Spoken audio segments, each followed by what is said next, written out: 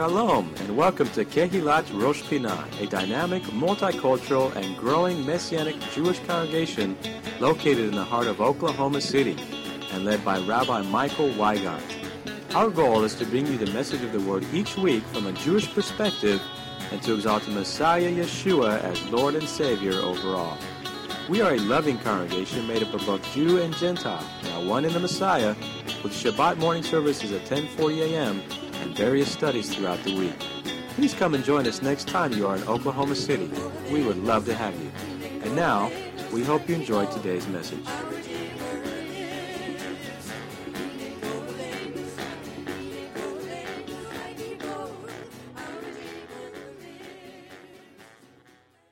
My message today is coming from the portion that we just talked about. For those who are not familiar, let's talk about the portions. We put it out on our website. All of Judaism. This is the part of the Messianic Jewish part of the Messianic Jewish part, right? Is that all of Judaism follows the portions they have since the time of.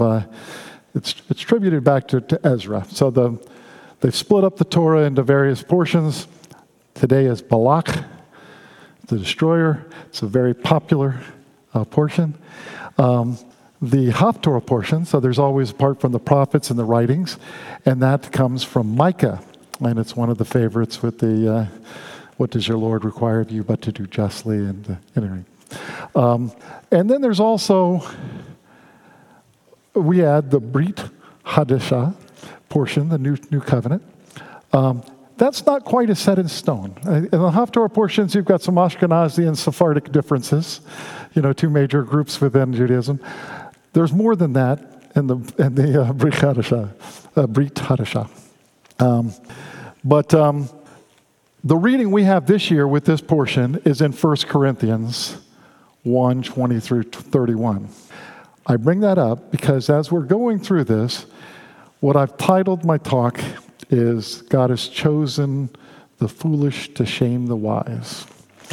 And let's go to 1 Corinthians 1:27, which comes from our reading today.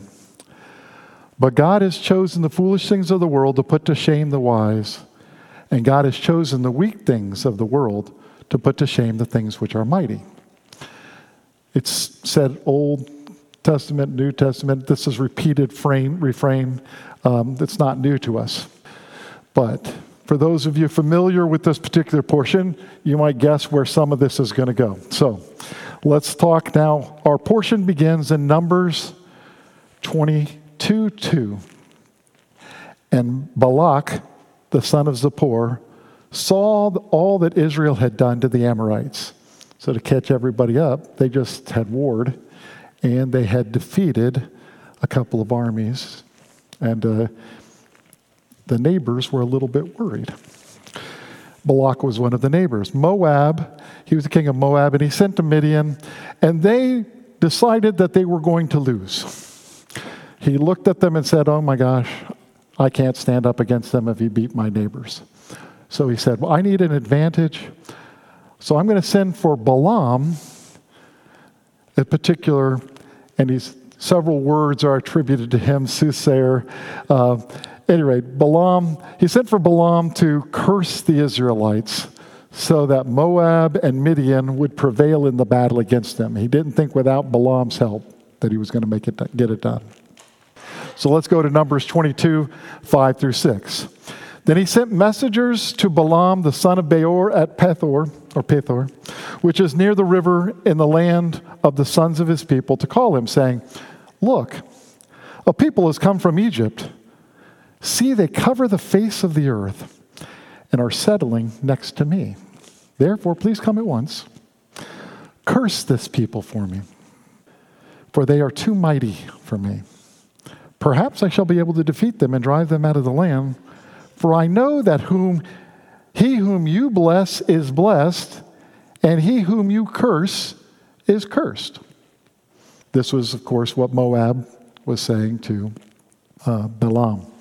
So Moab and Midian tell Balaam, they know, I love the word know there, they know that he whom he blesses is blessed, and him whom he curses is cursed. So right up front, we are told Moab and Midian's intentions. They want Israel cursed. No question. That's their whole intention in sending for Balaam. And again, Moab and Midian know Balaam can bless and curse and that it's going to happen. They don't say how they knew. But there must be some credible testimony. He's got a reputation. And he seems to have had some success. That's why they're sending for him. They're willing to pay some money here. This also happens today, I want to point out, with many prophets and healers, right? I mean, they have a name, they have a reputation, there are testimonies attached to them. Not always accurate, but it's out there. This is not such a far-out concept, because that happens today. The phrasing, though, is interesting to me when it talks about whoever he blesses is blessed and whoever he curses is cursed. Immediately, that makes me think of God talking to Abraham. So if we go back to Genesis 12:3, we can see when God was talking to Abraham, he says, I will bless those who bless you, and I will curse him who curses you. And in you, all of the families of the earth shall be blessed. Very familiar to us in this congregation. Very familiar throughout all of Christendom, I would think. All of Judaism, for sure.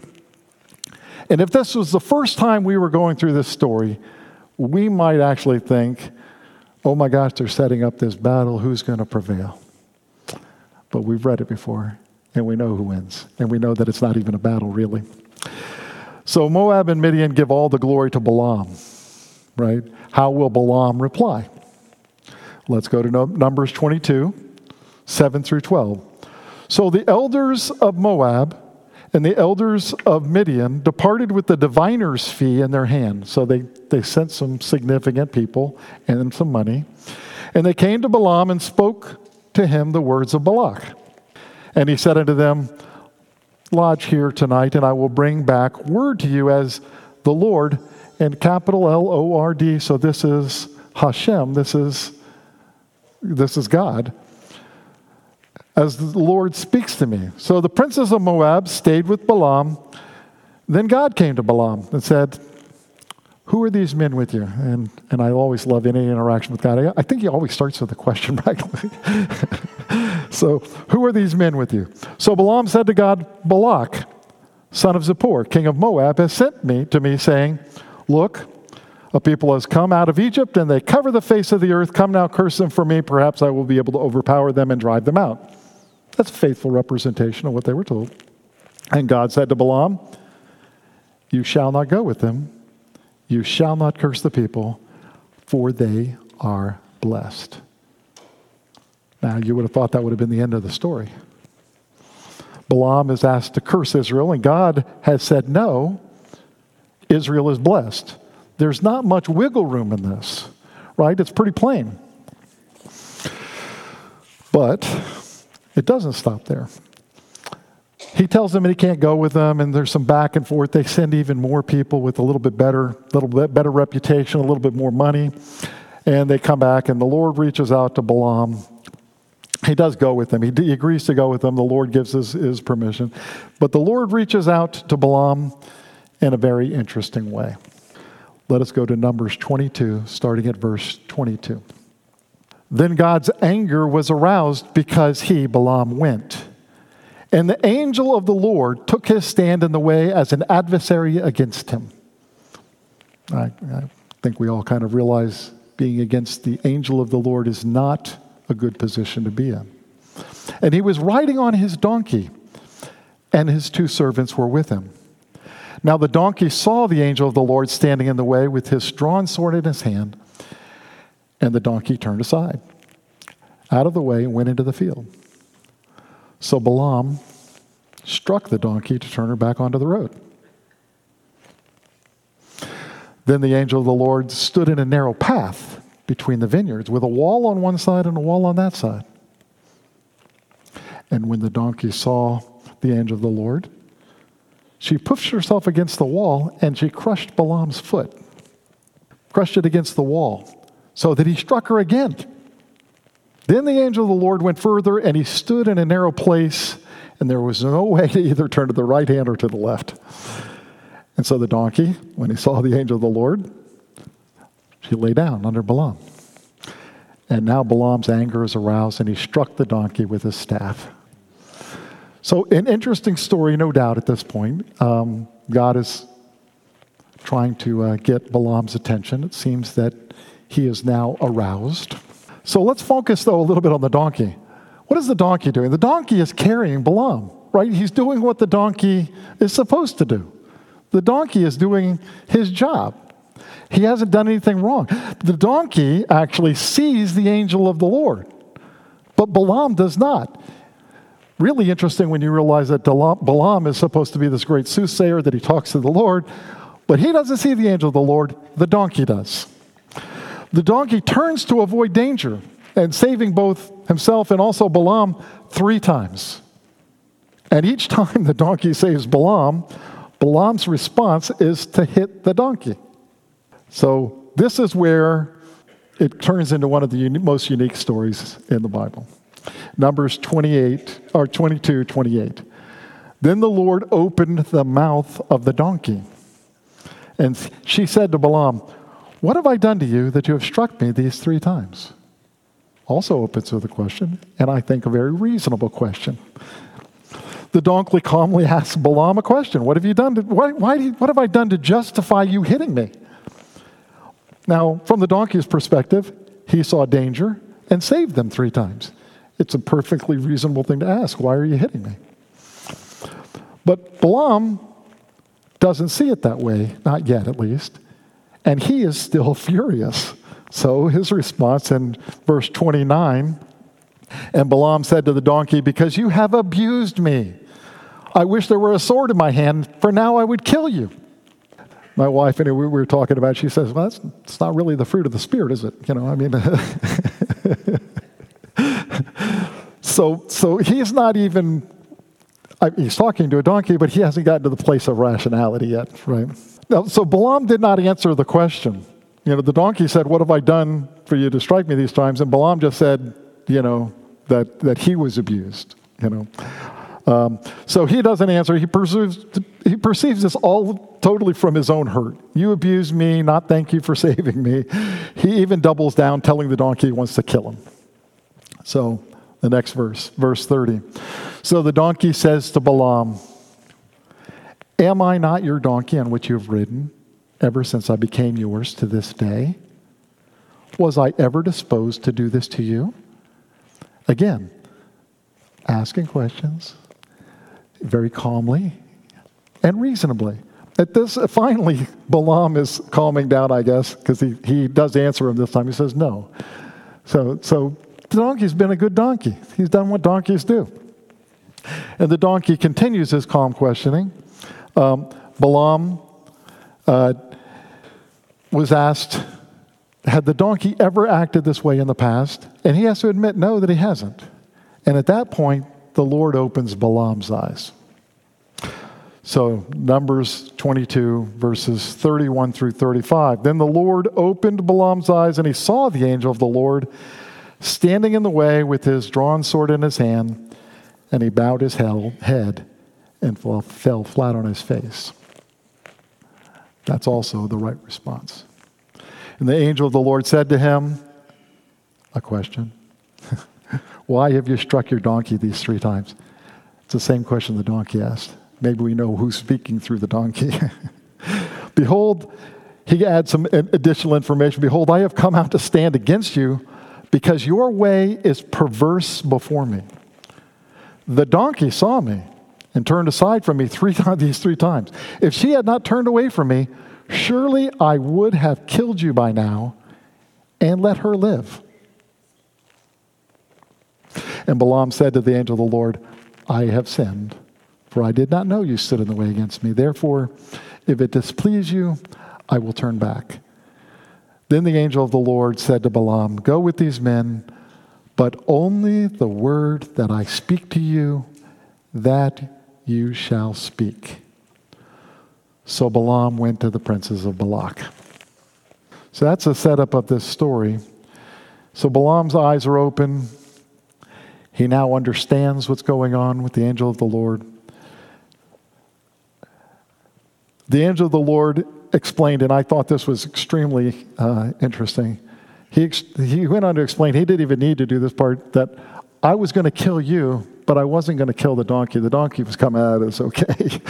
Because the donkey did what he was supposed to do, right? The donkey was obedient. You got to love the donkey.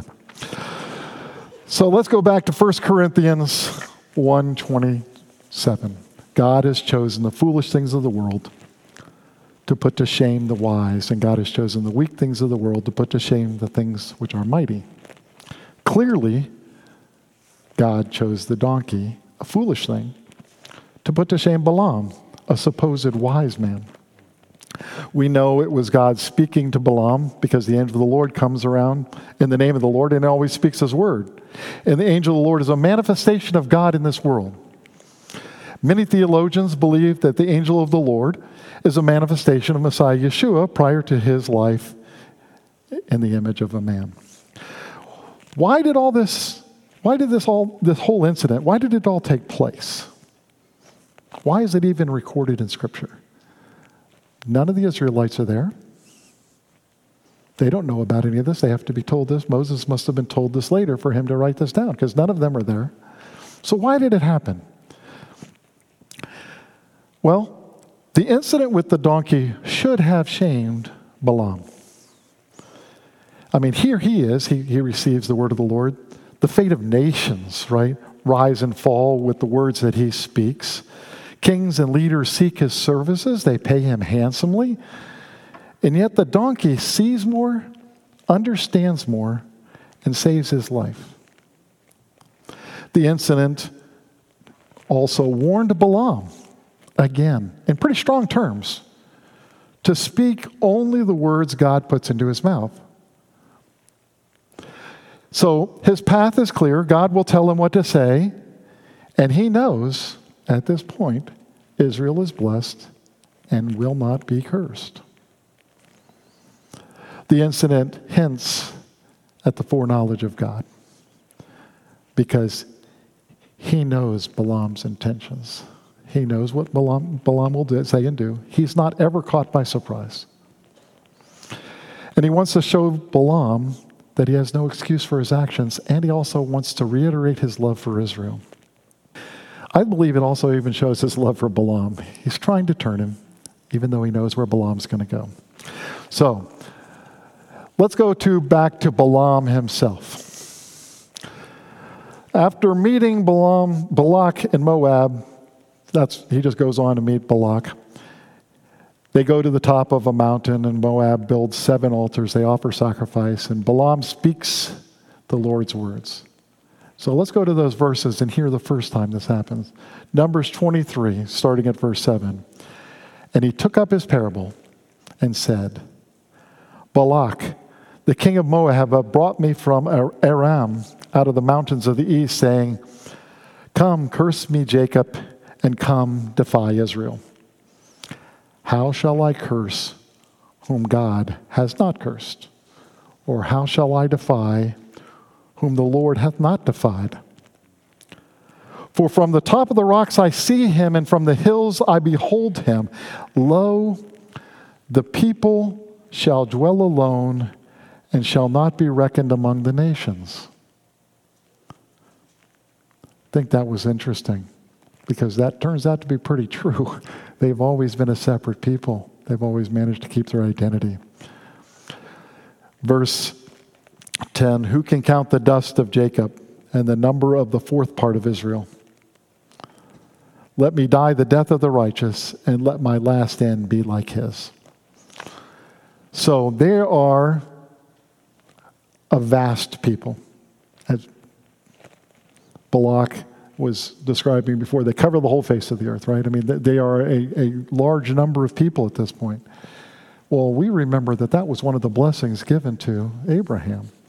So that was the first time they tried. So Balaam cannot curse Israel, but Balaam and Balak try again. Balak's not done. So they go to another mount. They do another 7 altars. What happens this time? Now we're in chapter 23, verses 18 through 24. Oh, we're still in chapter 23. And he took up his parable and said, Rise up, Balak, and hear. Hearken unto me, thou son of Zippor. And this is a scripture I use all the time. 19. God is not a man that he should lie, neither the son of man that he should repent. We get some important doctrine here. He ain't like us. No matter how much you hear people think that they are like God, they are not. God does not lie. Hath he said, and shall he not do it? Or hath he spoken, and shall not he make it good? Verse 20, Behold, I have received commandment to bless, and he hath blessed, and I cannot reverse it. He hath not beheld iniquity in Jacob, neither hath he seen perverseness in Israel. The Lord his God is with him, and the shout of a king is among them. God brought them out of Egypt. He has, as it were, the strength of a unicorn. Surely there is no enchantment against Jacob, neither is there any divination against Israel. According to this time it shall be said of Jacob and of Israel, What hath God wrought? I love that phrase. That's for all the oldies in the room. We know that was the first thing was said over the telephone. That was it's kind of neat. Behold, the people shall rise up as a great lion and lift himself up as a young lion. He shall not lie down until he eat of the prey and drink the blood of the slain. Well, this is getting a little bit more serious. God is much more specific this time in the words that Balaam speaks. He has blessed Israel. He doesn't change. He speaks and fulfills. God ends with a warning this time. Israel shall rise up as a great lion, as a great lion eat of the prey. Well, they're about to go into the promised land. God's already told them that they will prevail in the promised land. Again, this is a reiteration of the promises given to Abraham, really, that are being spoken out. More information given with them, but it's really the blessing that was given to Abraham, wasn't it? And if you were going to try to beat them in battle, not only are they not cursed, but they're going to win. And they're being told straight up, right? But Balak and Balaam persist. Now we're in chapter 24, starting at verse 3. This is the third time he tries to curse Israel. And he took up his parable and said, Balaam the son of Beor hath said, and the man whose eyes are open hath said. He hath said, which heard the words of God, which saw the vision of the Almighty, falling into a trance, but having his eyes open,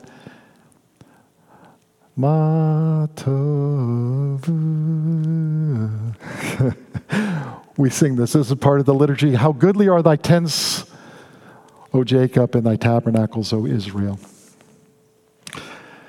It's kind of interesting that we actually have a liturgical prayer that's said weekly that actually comes from the mouth of this pagan who's trying to curse Israel. As the valleys are spread forth as gardens by the riverside, as the trees of lin aloes which the Lord hath planted, as the cedar trees beside the waters, he shall pour the water out of the buckets, and his seed shall be in many waters, and his king shall be higher than Agag, and his kingdom shall be exalted. God brought him forth out of Egypt. He hath, as it were, the strength of a unicorn. He shall lead up the nations, his enemies. He shall break their bones and pierce them through with arrows. He couched, he lay down as a lion, and as a great lion, who shall stir him up? And here's the payoff. Blessed is he that blesses thee, and cursed is he that curseth thee. Wow. Just like Balaam, who was so angry when the donkey was speaking to him, Balak is unhappy. He's done. But what's interesting is that Balaam, even though Balak has just lost his mind at this point, Balaam leaves Balak with an unsolicited word from the Lord. right? He says quite a bit back to Balak, but one verse I want to focus on, because he gives him a vision. He says, let me tell you what this people are going to do to you in the future. Not only you're not going to win now, but anyway. So in verse 17 of chapter 24, I see him, but not now. I behold him, but not near. A star shall come out of Jacob, a scepter shall rise out of Israel, and batter the brow of Moab, and destroy all the sons of tumult. So Balaam is given a vision of the future. And obviously this refers to Messiah Yeshua. And we're going to discuss Yeshua in a minute, but for now, let me finish up with Balaam, right? I mean, going back to 1 Corinthians 1:27, but God has chosen the foolish things of the world to put to shame the wise, and God has chosen the weak things of the world to put to shame the things which are mighty. Is Balaam a foolish thing? To put to shame the wise Balak, Moab or the Midianites? I will argue that he was foolish. Scriptures in the Brit Hadashah tell us that Balaam used his spiritual gift from the Lord, not only for financial gain, and it was Balaam, although this isn't actually recorded in this incident, Balaam told Balak to use the Moabite women to cause Israel to sin. It was that fornication that we'll get in the next section. It causes much grief in Israel. Thousands die because of this advice. Now, did God put that into Balaam's mouth? He did not.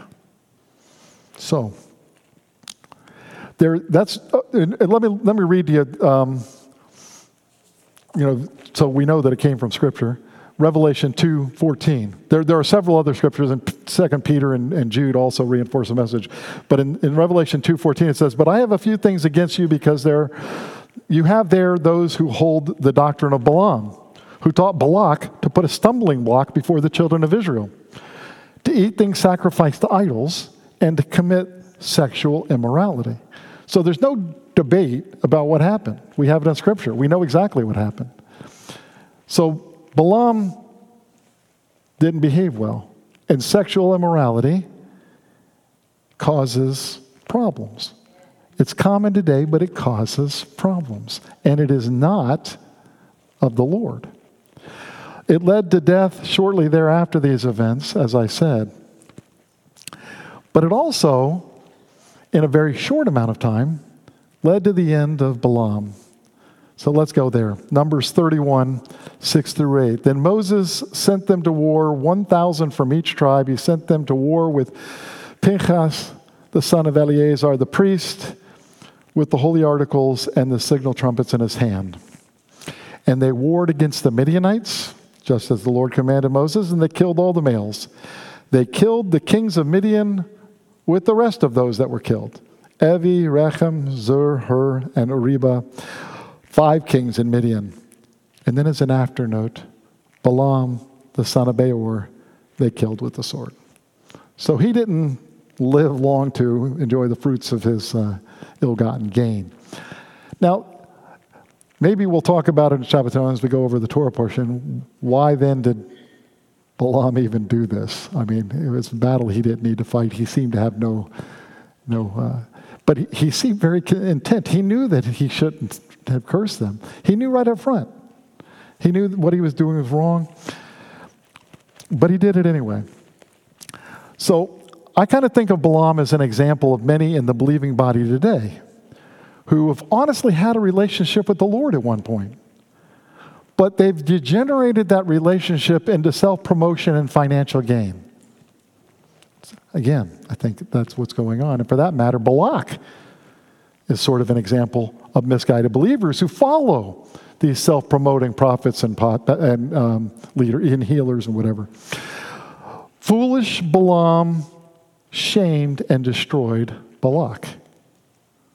Foolish Balak shamed his nation and the leaders of Midian. And there are foolish people living today following in the footsteps of Balaam and Balak, and shame supposed wise people in the believing body today. We need to do better. We need to avoid these charlatans. So let's go back now to he's actually given a vision of where this is going. Before they even get into Israel, they're told about Messiah Yeshua. And let's take this time here a second. Let's now consider Messiah Yeshua. And let me be clear up front. I'm not saying Messiah Yeshua is simple. But his message is simple. And that simple message puts to shame the wisdom of the world. Actually, the context of the phrase that I keep pulling out to show the foolish shaming the wise, let me read that entire section. It's not all that long. It's verses 20 through 31 of 1 Corinthians chapter 1. Where is the wise? Where is the scribe? Where is the disputer of this age? Has not God made foolish the wisdom of this world? For since in the wisdom of God, the world through wisdom did not know God, it pleased God through the foolishness of the message preached to save those who believe. For Jews request a sign and Greeks seek after wisdom, but we preach Messiah crucified. To the Jews, a stumbling block, to the Greeks, foolishness. But to those who are called, both Jews and Greeks, Messiah, the power of God and the wisdom of God, because the foolishness of God is wiser than men, and the weakness of God is stronger than men. For you see, your calling, brethren, not that many wise according to the flesh, not many mighty, not many noble are called. But God has chosen the foolish things of the world to put to shame the wise, and God has chosen the weak things of the world to put to shame things which are mighty.